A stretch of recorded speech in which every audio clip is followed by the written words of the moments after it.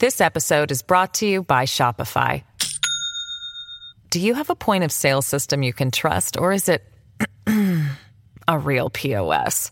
You need Shopify for retail. From accepting payments to managing inventory, Shopify POS has everything you need to sell in person. Go to shopify.com/system, all lowercase, to take your retail business to the next level today. That's shopify.com/system. Is Roberts the most powerful man in controlling the future of America? Yes, unquestionably. John Roberts is the swing vote of the United States Supreme Court, which is the most powerful court in any country and the most powerful it's ever been in history. He decides what the law is. The Supreme Court is super weird. 9 people in robes hidden away in a secret chamber, making decisions based on their interpretations of a grammatically confusing document written more than 200 years ago, our Constitution. Everyone on the court is appointed for life and will likely serve longer than any congressman or senator. I know in past episodes I've promised you, there is no Illuminati, but the United States Supreme Court is about as close as it gets. And who's in charge? Who is Chief Justice John Roberts? I'm Sean Morrow. Welcome to Who Is from Now This, a podcast where we explore the past and present of the most powerful people in Washington and beyond, the people molding our world and determining our destiny, through interviews with folks who've known or have followed them for years. This week, we're talking about Chief Justice of the Supreme Court, John Roberts. If you close your eyes, can you picture him? Can you hear his voice? What's he like? You might have seen him during his confirmation hearings over a dozen years ago, or when he swore in President Trump or Obama at their inaugurations. But other than that, nothing, right? The guy is almost invisible, which is weird because he's, arguably, the man who will have the biggest impact on our democracy over the next few decades. And that started a long time ago. Here's Amy Howe, a lawyer who argued cases in front of the Supreme Court and founded SCOTUS Blog, a premier outlet covering the court. John Roberts is somebody who was at the top of his class in high school, in college, in law school, clerked on the Supreme Court. He's clearly very, very smart and also sharp in the sense of bright and clever and funny. Roberts was born in New York, but raised in Long Beach, Indiana. While the Roberts weren't like the 1% or anything, they weren't poor either. His father was a major steel executive. They had a bunch of money. Roberts excelled in school. He was a very, very smart guy. He checked off all the extracurricular boxes, and he learned Latin, seemingly for fun. This was all good enough to get him into Harvard, where he skipped his freshman year. He'd stay on at Harvard for law school. In Roberts' writings, he praised legal thinkers who simply analyzed the law, rather than those that let political opinions get in the way. An analyst who reflected on Roberts' younger years said, "What I've read provides little cause to regard Roberts as especially right-wing or ideological." Roberts graduated and got a few prestigious clerking roles, including one with William Rehnquist, who would become Chief Justice. Here's Dahlia Lithwick, a legal reporter at Slate who has covered the Supreme Court for nearly 20 years and has also practiced law. He clerked for William Rehnquist, who was a chief justice, very much in that model. Rehnquist was a person who, when he was just an associate justice, one of the 9, really tended to throw elbows and was quite, for instance, his dissents could be pretty intense. And then when he got elevated to the chief, he became a different person. He really saw himself as having to protect the integrity and the dignity of the court.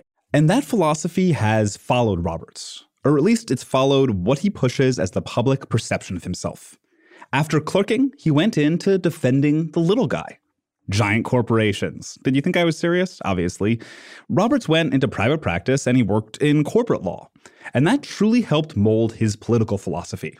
Here is Mark Joseph Stern, who reports on the courts for Slate. He just published a book, American Justice 2019. The Roberts Court arrives. I do think that he is steeped in corporate legal culture. And I think that's part of the Roberts problem, that he worked as a corporate lawyer. He sides with corporations all the time. It's not because the corporations are giving him kickbacks, but it's because he thinks, hey, forced arbitration, that's awesome. That's groovy. Let's spare corporations these frivolous lawsuits that are holding them down, right. Unleash their economic potential. He really sort of buys the Koch brothers party line on free enterprise. That one phrase, forced arbitration, maybe jumped out at you. Spoiler warning, he's going to jump to the future a bit and spill the Supreme Court beans on how this almost definitely affected your life directly already. There's this law from nearly a century ago. Right. That has this very vague language about how basically when two businesses are in a dispute, that if one of them has said, we want to go to arbitration, and the other has agreed, then they have to go into arbitration. And that means they aren't going before a federal judge, right? They aren't going into a courthouse. There's a guy sitting at a table between them and they work out their differences, right? That law was fine. It was meant to sort of speed up business negotiations. John Roberts and his conservative colleagues have reinterpreted that law to mean that anytime a corporation or an employer or anyone puts a forced arbitration clause in a contract and somebody signs it, that it's binding permanently and forever and there's no way around it. Okay. And not only that, but states can't enact their own laws protecting people against forced arbitration clauses. So when you buy a cell phone or when you sign your employment contract or whatever, I guarantee you, unless you're unionized or something like that, I guarantee you there will be a little clause in there that says, by the way, by buying this cell phone or joining this company, you have fully surrendered your right to sue. You don't get to sue. You have to go before an arbitrator that we choose. It's going to be someone who favors the company. It's probably going to be in Delaware because the laws there favor the company. You're going to have to pay your own way, and your ability to reap actual monetary rewards is going to be severely limited. That has screwed over millions of people. Yeah. Tens of millions, if not hundreds of millions of Americans. This episode is brought to you by Shopify. Do you have a point of sale system you can trust, or is it a real POS? You need Shopify for retail. From accepting payments to managing inventory, Shopify POS has everything you need to sell in person. Go to shopify.com/system, all lowercase, to take your retail business to the next level today. That's shopify.com/system. Roberts' work in corporate law brought him before the body he would one day sit on himself, the Supreme Court. He argued before the Supreme Court for many years before he became a judge and was regarded as one of the best Supreme Court lawyers of his generation. Some of those cases included arguing against a Native American tribe who wanted to collect taxes for business done on their land. He lost. He argued that the NCAA shouldn't be liable for federal gender discrimination laws pertaining to public colleges, even though they're funded in part by public colleges. He won. And he represented Toyota against a disabled employee to help redefine what disability means with regards to employment protection. He won. He also worked cases pro bono, as required by his firm, some of which fought for welfare recipients and LGBTQ+ rights. After his time in private practice, he caught the eye of the George W. Bush administration. He was nominated for a district court position, got the job, and after only 2 years in that role, was nominated for an open Associate Justice of the Supreme Court seat. John Roberts never was an Associate Justice. He came straight onto the court, and then simply because Sandra Day O'Connor left, William Rehnquist died, went from being nominated to be an Associate Justice, one of the 9, to the chief. And I think in an pretty interesting way, he never had a chance to just be one of the team. He was always the boss, and by the way, very much younger than many of them. Right. And that, I think, has been fraught for him. The Chief Justice isn't the most senior justice or anything. It's an appointment like any other. Let's look a little further into what that means. What powers is the Chief Justice even granted?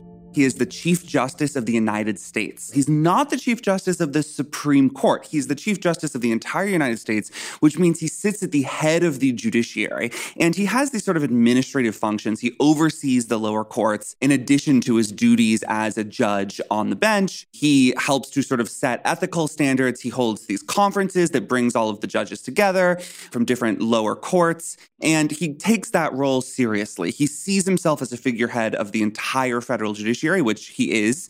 And so in his capacity as Chief Justice, he isn't just overseeing his own court. He isn't just, timing oral arguments and assigning opinions. He's also trying to sort of exert his influence and power as the guy who sits at the head of the so-called third branch, the judiciary. And there's some powers he's granted within SCOTUS as well. It also means he assigns opinions, which sounds like a trivial power. It's actually a very big power because it's a way you build coalitions on the court. But most of his power is that he is just the 9th of 9 votes at the court. But he's also, in a deep way, I think, the person who sees himself as the steward of the court, the person who, when everybody else is pulling hair and kicking and screaming, he's the one who's kind of doing sober gravitas. I'm going to make sure that the court doesn't descend into rancor. He only has one vote, but as a swing vote, that vote is incredibly powerful. After Justice Anthony Kennedy retired, Justice Kennedy was famously the center of a very polarized 4-4 court. When Justice Kennedy left the court and famously is replaced by Brett Kavanaugh, John Roberts becomes the de facto swing vote. Before Kennedy, that had been Sandra Day O'Connor, then it's Kennedy, now it's John Roberts.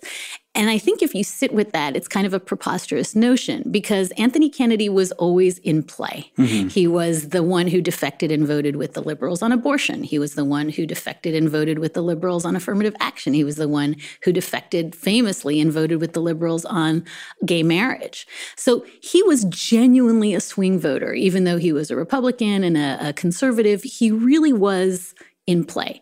Roberts is not in play. Roberts is, without a doubt, a lifelong conservative who has voted with the conservative bloc in every single big ticket case you can think of, whether it's gutting the Voting Rights Act, abortion, gay marriage. He's voted with the conservative bloc. Roberts is totally partisan. I think that he is very conservative. He came up in the conservative legal movement, and he still holds all of those conservative ideologies. When, say, Congress decides to restrict how much corporations can spend on elections, which is something Congress has done for more than a century, and it was pretty well settled law at that point, John Roberts said, actually, I think free speech means that corporations have a right to electioneer with no limits. And that is a very contested interpretation of freedom of speech. Right there, he's talking about the Citizens United ruling. You've probably heard of it. Citizens United, a nonprofit organization that made political films, brought up a case with the Federal Election Commission regarding a documentary they made bashing Hillary Clinton. They wanted to air it on TV around election time in 2007. Yeah, I mean, it's a huge decision, one of the most important in all of Supreme Court history, that says Congress doesn't get to limit the amount of money that corporations are spending to swing elections. Citizens United addressed a law that Congress passed to try to rein that in, to say, look, if you are a corporation, you can separate out your corporate funds into like a political arm of your business, and you can spend them that way as much as you want. But if you're using your corporate money, if you're really just using this as like a business expense, you have limits. You can't spend X amount of money in a particular election cycle. You go beyond that, you are corrupting the election cycle. You are basically making candidates beholden to you because you're dropping so much money on them, and you're drowning out the voices of everybody else, the voices of actual Americans. And the Supreme Court said, no, you can't do that. You can't put any kind of limits on how corporations spend money in elections or how much corporations spend in elections because they have the freedom of speech to spend as much as they want. But Roberts specifically had a huge role in how it all turned out. This decision originally wouldn't have had the massive effect on our elections it's had if it weren't for Roberts. The history here is very interesting. When the court first heard Citizens United, it was resolving a very specific sort of technical dispute about whether the film in question fell into this particular statute. Right. And the court was prepared to issue a narrow 5-4 ruling with the conservatives on one side saying, well, we don't think this movie falls into that category. We think that this is a different kind of political speech, yada, yada. And it would have been a narrow decision. After the 5 conservatives decided to issue that ruling behind the scenes, Justice Anthony Kennedy circulated a separate concurring opinion that said, hey, we should go way farther than this. We should strike down this entire section of the law because corporations have a fundamental right to spend as much money as they want swinging elections. And John Roberts, once he saw that opinion and once other conservative justices started signing on to it, he sort of finagled this maneuver wherein instead of deciding the case on narrow grounds, the court put it over again for reconsideration on the broad question that Kennedy had raised of whether the entire law was unconstitutional. And then, of course, the court struck it down, the entire law. So I know that's sort of technical and a little complex, but the basic upshot of this story is that Roberts was willing to reach out and grab a much broader legal dispute that was not before him in order to turn Citizens United into the decision that it ended up being. It was supposed to be narrow. Because Roberts was willing to reach out and grab this much bigger issue, it ended up being a totally sweeping decision that sort of demolished a huge part of our campaign finance law. And that ruling, of course, made the Republicans who confirmed him very happy. Corporate money in politics generally flows towards the right. The Chief Justice does sometimes interpret the Constitution very broadly and I think act kind of like a philosopher king, saying what's best for the country. But he tends to step into that role when the ultimate result of his decision will be conservative, when it will help the Republican Party, when it will further conservative goals. When you see him ping around, it's a mistake to say, oh, maybe his vote is in play. Maybe he's really kind of soft on race issues. Maybe he's a little bit soft on executive power. No, what he did is look around and say, is this good for the court? Right. And when it's not good for the court, he will move. You hear the phrase playing three-dimensional chess. I think that, the Supreme Court can't reach out and decide issues. They don't say like, okay, we're going to weigh in on abortion now. They have to wait for people to bring the issues to them. But, I think he is a true believer in the conservative sense, particularly when it comes to issues like race. But I think he's also patient. So what exactly makes him so powerful? His power is important in 2 ways. He only has 1 vote. Right. But on the other hand, he does have an ability to steer the court and to try to persuade his members. And I think that the other justices respect him, and several of them, I think, would be willing to try to work with him to sort of forge consensus, for sort of the institutional legitimacy of the court. But also because, I think much more simply, the Supreme Court this term and in the upcoming terms is going to be hearing cases involving issues that really do touch almost every aspect of our lives, from employment discrimination protection for LGBTQ employees, gun rights, abortion, immigration. Waiting in the wings are things like, the ban on transgender military service members, affirmative action. The Supreme Court has always been powerful. It's the 3rd branch of government. But as Mark Joseph Stern said earlier, the court is at the height of its power. It's never been more powerful. And Roberts is both the Chief Justice and wielder of the court's decisive swing vote. So how does he wield that vote? He is really on board with sweeping decisions that knock down decades of precedent and sort of insert the court's power into every state and everyone's lives. And so, yes, I think if you look at how much power the court has under Roberts, it's probably never had more. This is a real high point, a zenith for the Supreme Court's power and authority. We talked about forced arbitration and Citizens United, but there's more.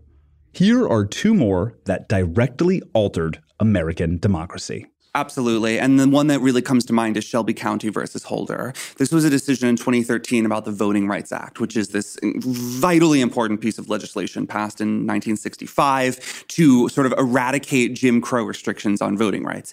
And one of the provisions, it's called pre-clearance. It was very simple. It basically said, look, if you're a state that has a history of voter suppression and you want to change your laws, your election laws, to basically make it more difficult to vote, you have to get approval from either the Attorney General or a federal court before you do that, because we don't trust you. You've sort of lost the right to be trusted. Yeah. And that functioned extremely well for a really long time and prevented the southern states from all of this sort of chicanery involving voter suppression. In 2013, Chief Justice John Roberts authored a 5-4 decision striking down, nullifying pre-clearance, basically saying states have equal sovereignty, which is a kind of made-up principle, and that the government can't treat Alabama differently from California, and instantly freed a bunch of states from this federal oversight. Within 24 hours, North Carolina had passed an omnibus voter suppression law that demanded all kinds of particular IDs that slashed early voting. Texas started enforcing its draconian voter ID law that allowed you to vote with a gun permit but not with a student ID. Today, in 2019, we've seen more than 1,000 poll closures in states that were previously covered by the Voting Rights Act. We've seen all kinds of cuts to early voting, new restrictions on absentee ballots. This has really changed how Americans vote or do not vote. I mean, Shelby County unleashed the modern wave of voter suppression that is aimed at preventing minorities from casting a ballot. And that has really, I think, altered democracy. I think that last spring, what it meant for America is in the 2 monster cases that came down. The first monster case being the Shelby County case that Mark discussed earlier. One was essentially blessing gerrymandering in the states and saying there's nothing the courts can do anymore. States can gerrymander away.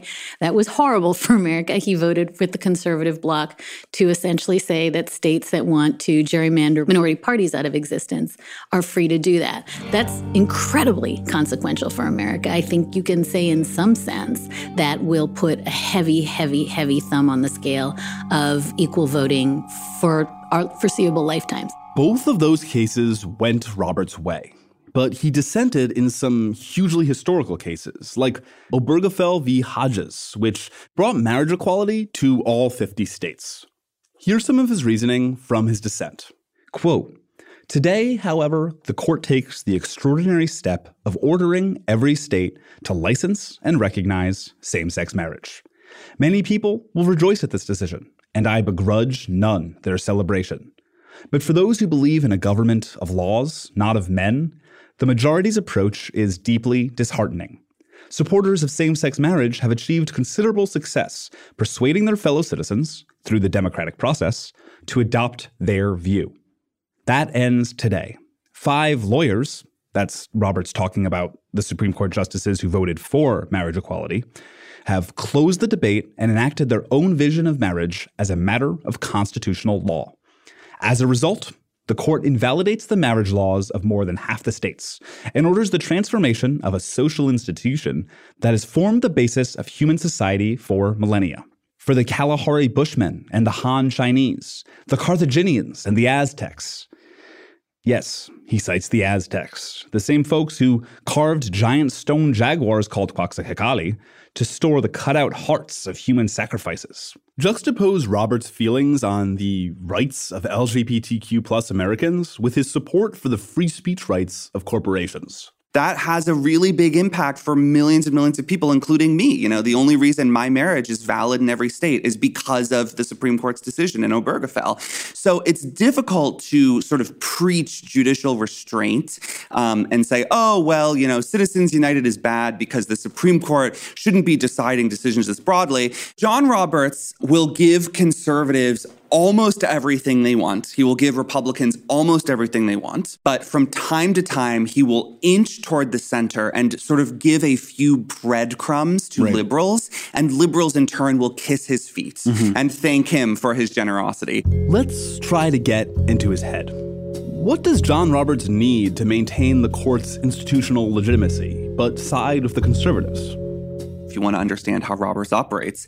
He cast the fifth vote with the liberals, blocking the Trump administration's attempt to add a citizenship question to the 2020 census, and essentially accused the Trump administration of lying about its reasons for adding that question, which is correct because it did lie. Like, it's almost indisputable that the administration lied. And that's a good example of the chief saying, look, I think that Republicans can basically do whatever they want most of the time. You know, I'm sure the Chief Justice thinks that in theory, the government can add a citizenship question to the census. But he looked at how the administration did it, and it was so shoddy and it was so embarrassing and so mired in bad faith that he had to draw a line in the sand and say, I'm not willing to pretend that this was all done in good faith. I'm not willing to ignore the evidence before my eyes. Many people saw the addition of a citizenship question to the census as an attempt to discourage the participation of undocumented Americans, many of whom live in cities which tend to vote for Democrats. In an age when deportation is a real and serious threat, it's easy to see how people might find a question like that intimidating, a link between their immigration status and their place of residence. A census undercount would result in less representation. Cities would lose reps in Congress and receive less federal money. The only reason Roberts didn't side with the conservatives was that the reasoning of the Justice Department was, in Mark's words, shoddy and embarrassing. Roberts also voted against the party that nominated and confirmed him on the Affordable Care Act.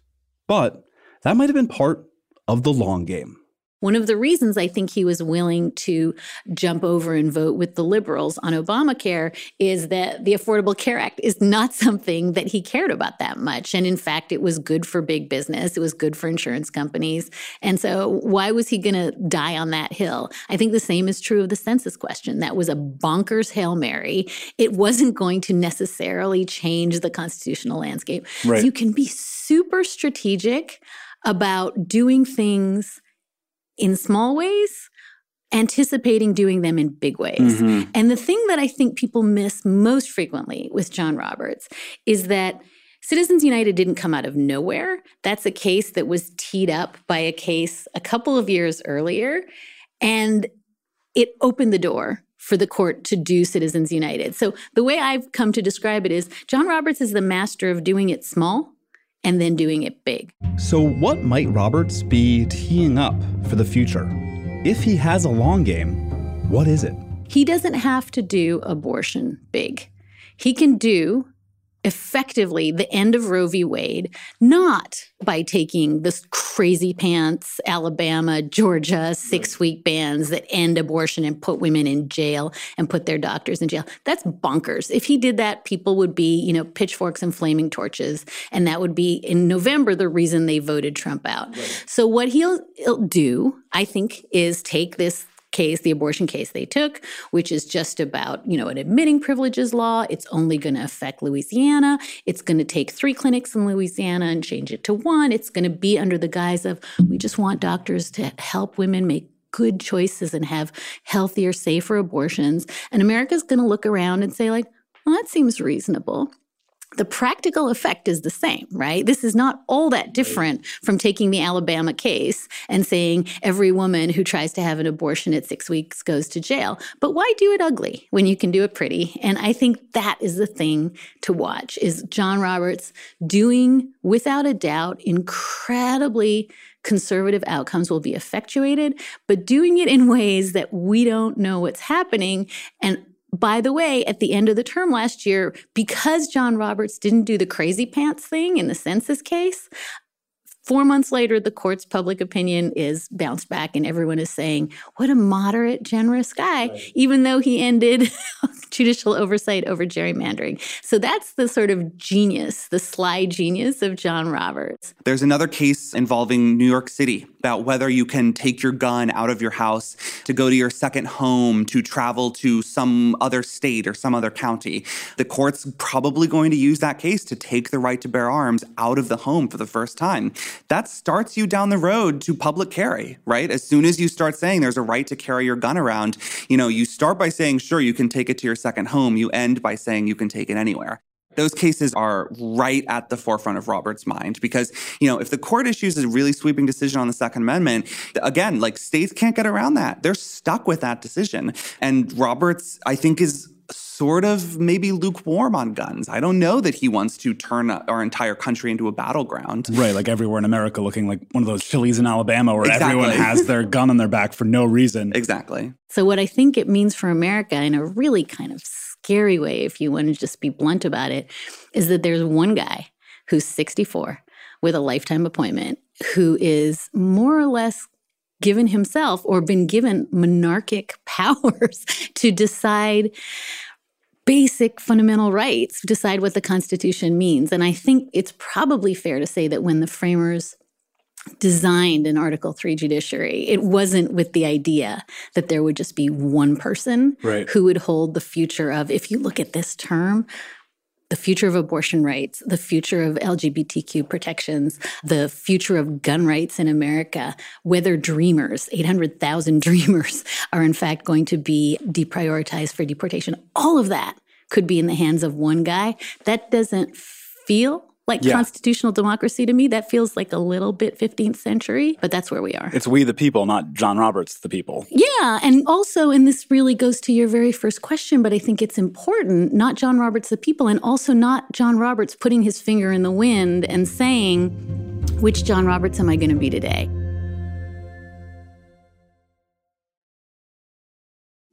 This brings us to Roberts' relationship with two-time Teen Choice Awards nominee and President of the United States, Donald J. Trump. So, I think that John Roberts hates Donald Trump. Okay. In fact, I'm fairly certain. Yes. He just bristles with contempt at Trump's attacks on the judiciary. Roberts issued this incredible statement last year talking about how there weren't Obama judges and Trump judges, complaining directly about how the president was politicizing the judiciary. Right. And I think that for Roberts, it has put him in a difficult position because he still believes in the Republican Party. He still believes in conservative goals, the movement's goals, if you will. But he hates the current president. And he also sees the conservative movement falling over itself to get in line behind the president.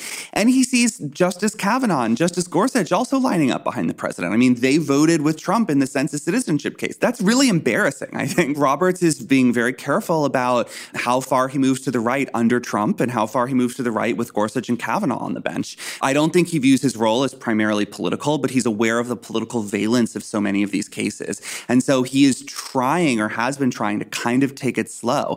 That's going to be really tough this term because there are so many blockbusters on the docket, and they're all going to come down in June of 2020 in the middle of the presidential election. And I think that's going to be a kind of make or break point for Democrats in the court. I think at the end of June 2020, whoever is the Democratic nominee, you're probably going to see her or him endorsing court packing because it's going to be such a bloodbath for the left. When John Roberts at night is flossing, that's when he's freaking out because he understands the fundamental rule of the courts. This is right. This goes back to the Federalist Papers. The courts have neither the power of the purse nor the sword. The only authority judges have is that people believe that they're above the law. Congress could turn the lights off in the Supreme Court tomorrow, and that'd be the end of it. In the 2016 election, we had a vacancy at the Supreme Court. That seat was held open from February until November. How many people went to the polls and said, holy cow, there's an empty seat at the Supreme Court. There is an 83-year-old, a 79-year-old, and a 78-year-old on the court. And if I do nothing else in this election, I should pull the lever for somebody who's going to care about the composition of the court. People didn't. They just didn't. And by the way, by a 2-to-1 margin, people who did pull the lever saying the court is the only thing I care about broke for Donald Trump. So I think the real answer to your question is there are a lot of progressives and liberals who say they care about environmental protection, they care about gay rights, they care about women's rights, they care about abortion, they care about labor rights. But then when it comes time to go and pull the lever, they're like, I wonder who my president is that has nothing to do with the composition of the court. And I think when you had 3 80-year-olds Why don't and a liberals play that vacancy, game? well, that is, you have now asked, when I set myself on fire every night ritually at 11 o'clock, since the Merrick Garland vacancy, this has been the question I asked myself. Back to Amy Howe. It actually has always been a little bit of a mystery to me why Democrats have not rallied around judges the way that Republicans and conservatives have. You saw it certainly in the 2016 election, where the seat that was open after the death of Justice Scalia hinged so clearly by the time the presidential election rolled around in November 2016 on the outcome of the presidential election.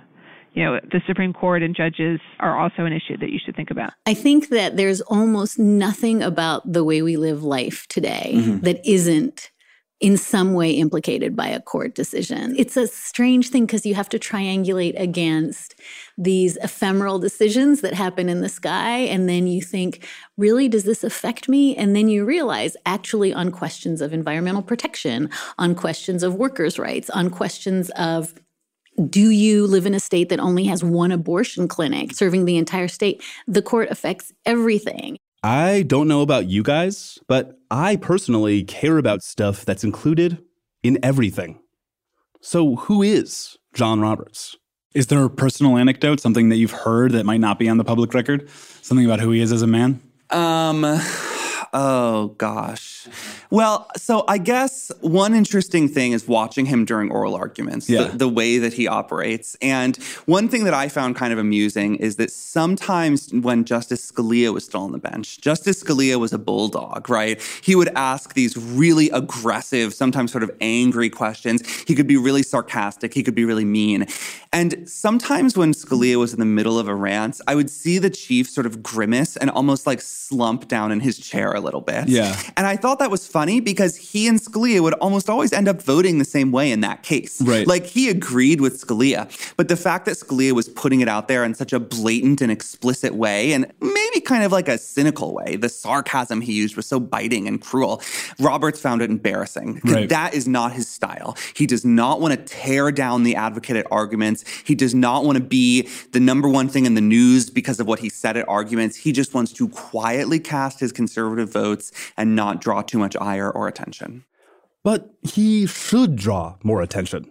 He's changing our country in big and permanent ways that will long outlast his tenure, long outlast all the senators who confirmed him, the lawyers who've argued in front of him, those involved in each case, everyone.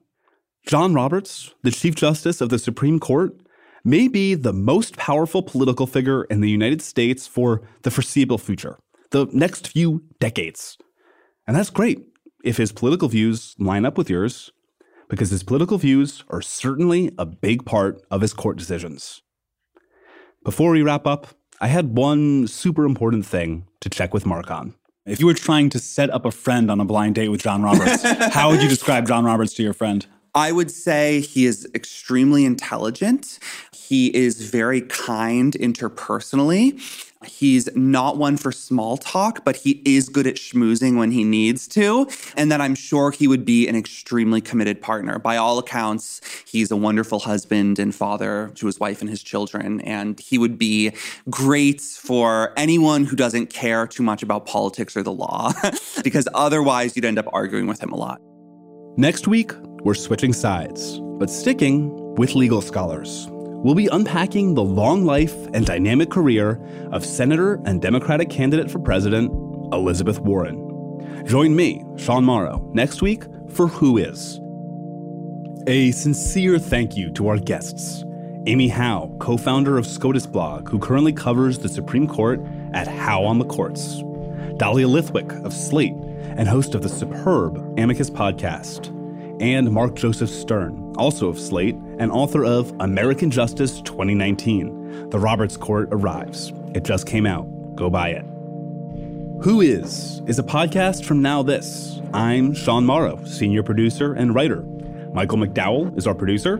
Emily Feld is coordinating producer and researcher. This episode was edited by Ernie Indradat. Production support came from Rob Baynard, Amanda Earle, and Pedro Elvira. David Zwick is supervising producer. Our executive producers are Sarah Frank, Brett Kushner, and Mangesh Hadakuder. At Now This, Tina Exaros is our chief content officer, and Ethan Stephanopoulos is our president. Special thanks to PJ Evans, Matt McDonough, Devin Rogerino, and Elias Acevedo for their excellent work on the original video series of Who Is, and to Nico Brancolini.